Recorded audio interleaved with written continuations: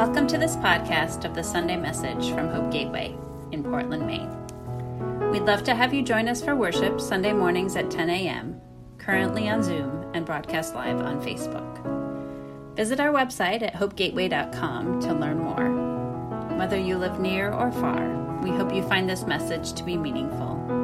Wherever you are, join us in doing justice, loving kindness, and walking humbly with God.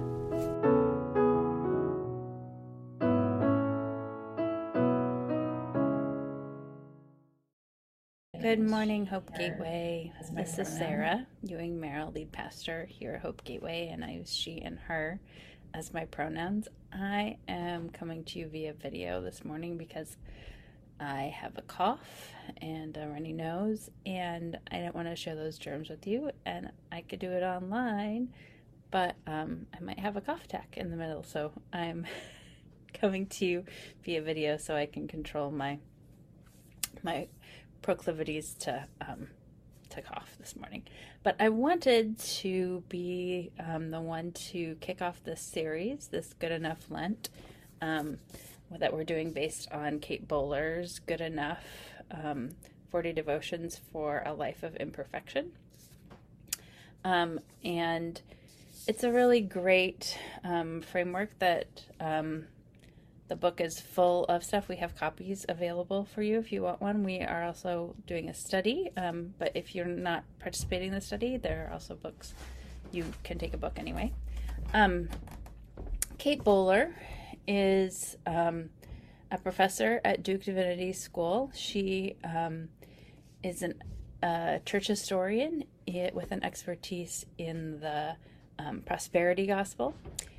And she was diagnosed with stage 4 cancer a few years ago, and really has come to a deep understanding of the,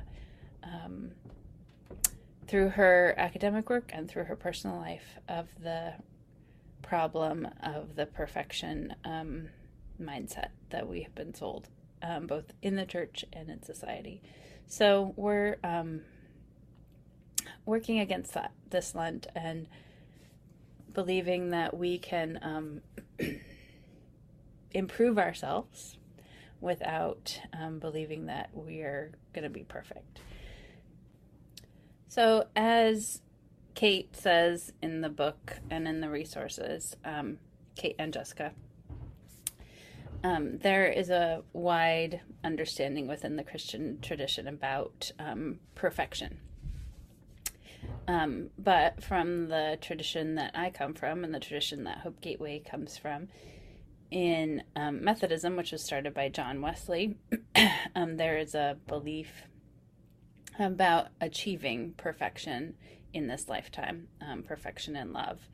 And it is a promise that I made at my ordination that I would go on to perfection and achieve perfection in this lifetime. I might have believed that more at the time of my ordination than I do today, because as I have discovered in growing older, I keep discovering things that I do that are imperfect and things that I need to overcome.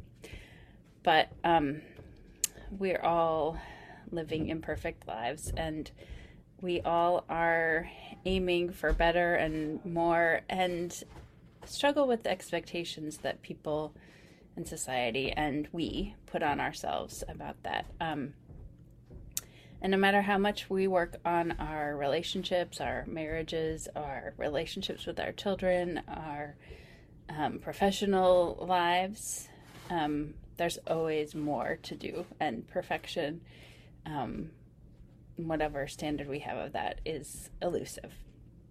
So one of the resources that Kate recommended is an interview that she did in December with Elizabeth Gilbert, who's the author of Eat, Pray, Love and Big Magic. And Liz Gilbert talks about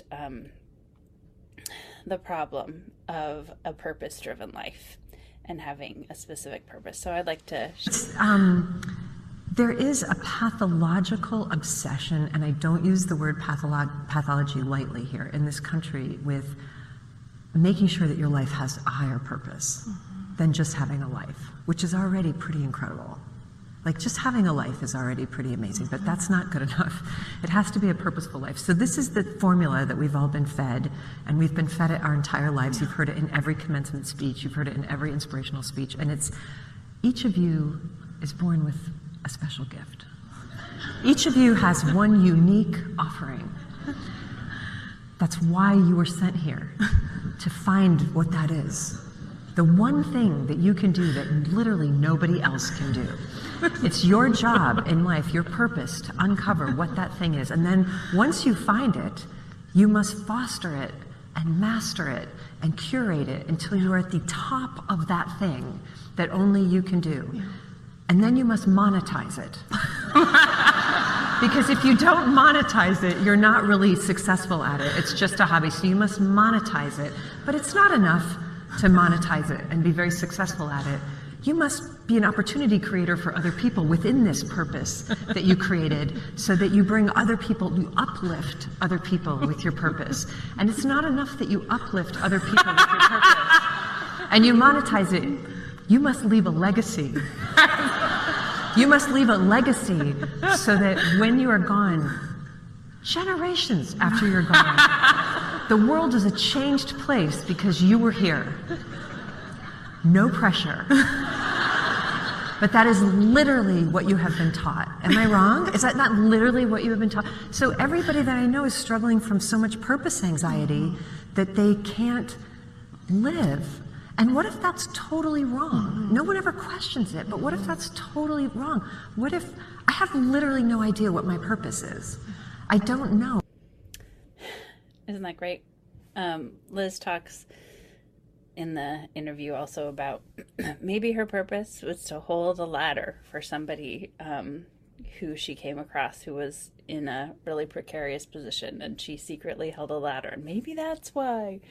So it's elusive to us sometimes what our purpose is, and that's okay. That's okay. I'd like to share with you the story that we read on the first Sunday of Lent every year, and it is the temptation of Jesus. It's the story of Jesus going into the wilderness and having some alone time, having some renewal, having some personal development. And the devil meets him there and tempts him. So listen to these words from the book of Matthew in the 4th chapter, beginning with verse 1. Then Jesus was led up by the Spirit into the wilderness to be tempted by the devil. He fasted 40 days and nights, and afterwards he was famished. The tempter came to him and said, "If you are the Son of God, command these stones to become loaves of bread." But he answered, "It is written, 'One does not live by bread alone, but by every word that comes from the mouth of God.'" Then the devil took him to the holy city and placed him on the pinnacle of the temple, saying, "If you are the Son of God, throw yourself down. For it is written, 'He will command his angels concerning you, and on their hands they will bear you up, and you will not dash your foot against a stone.'" Jesus said, "Again, it is written, 'Do not put the Lord your God to the test.'" Again, the devil took him to a very high mountain and showed him all the kingdoms of the world and their splendor, and said to him, "All these things I will give you, if you will fall down and worship me." Jesus said to him, "Away with you, Satan, for it is written, 'Worship the Lord your God, and serve only him.'" Then the devil left him, and suddenly the angels came and waited on him. This is what Kate Bowler says about Jesus' temptation in the wilderness. The temptation of perfectionism is similar to the temptation that Jesus encountered in the desert. If you never want to feel pain, then turn the stone into bread so your body never feels broken. If you never want to experience shame, then control the world with political power, because that always works out so well for politicians. I love how she adds snark regularly to her writing. If you never want to experience fear, then call upon the angels to wrap you in bubble wrap and stay far from the ledge. All you have to do is manage your risk and control everyone and everything in the world. Easy, right? Yet the illusion of perfection is so tempting. After all, the tempter essentially tells Jesus, "You deserve better than the hand God has dealt you." Wandering alone, hungry, powerless in the desert.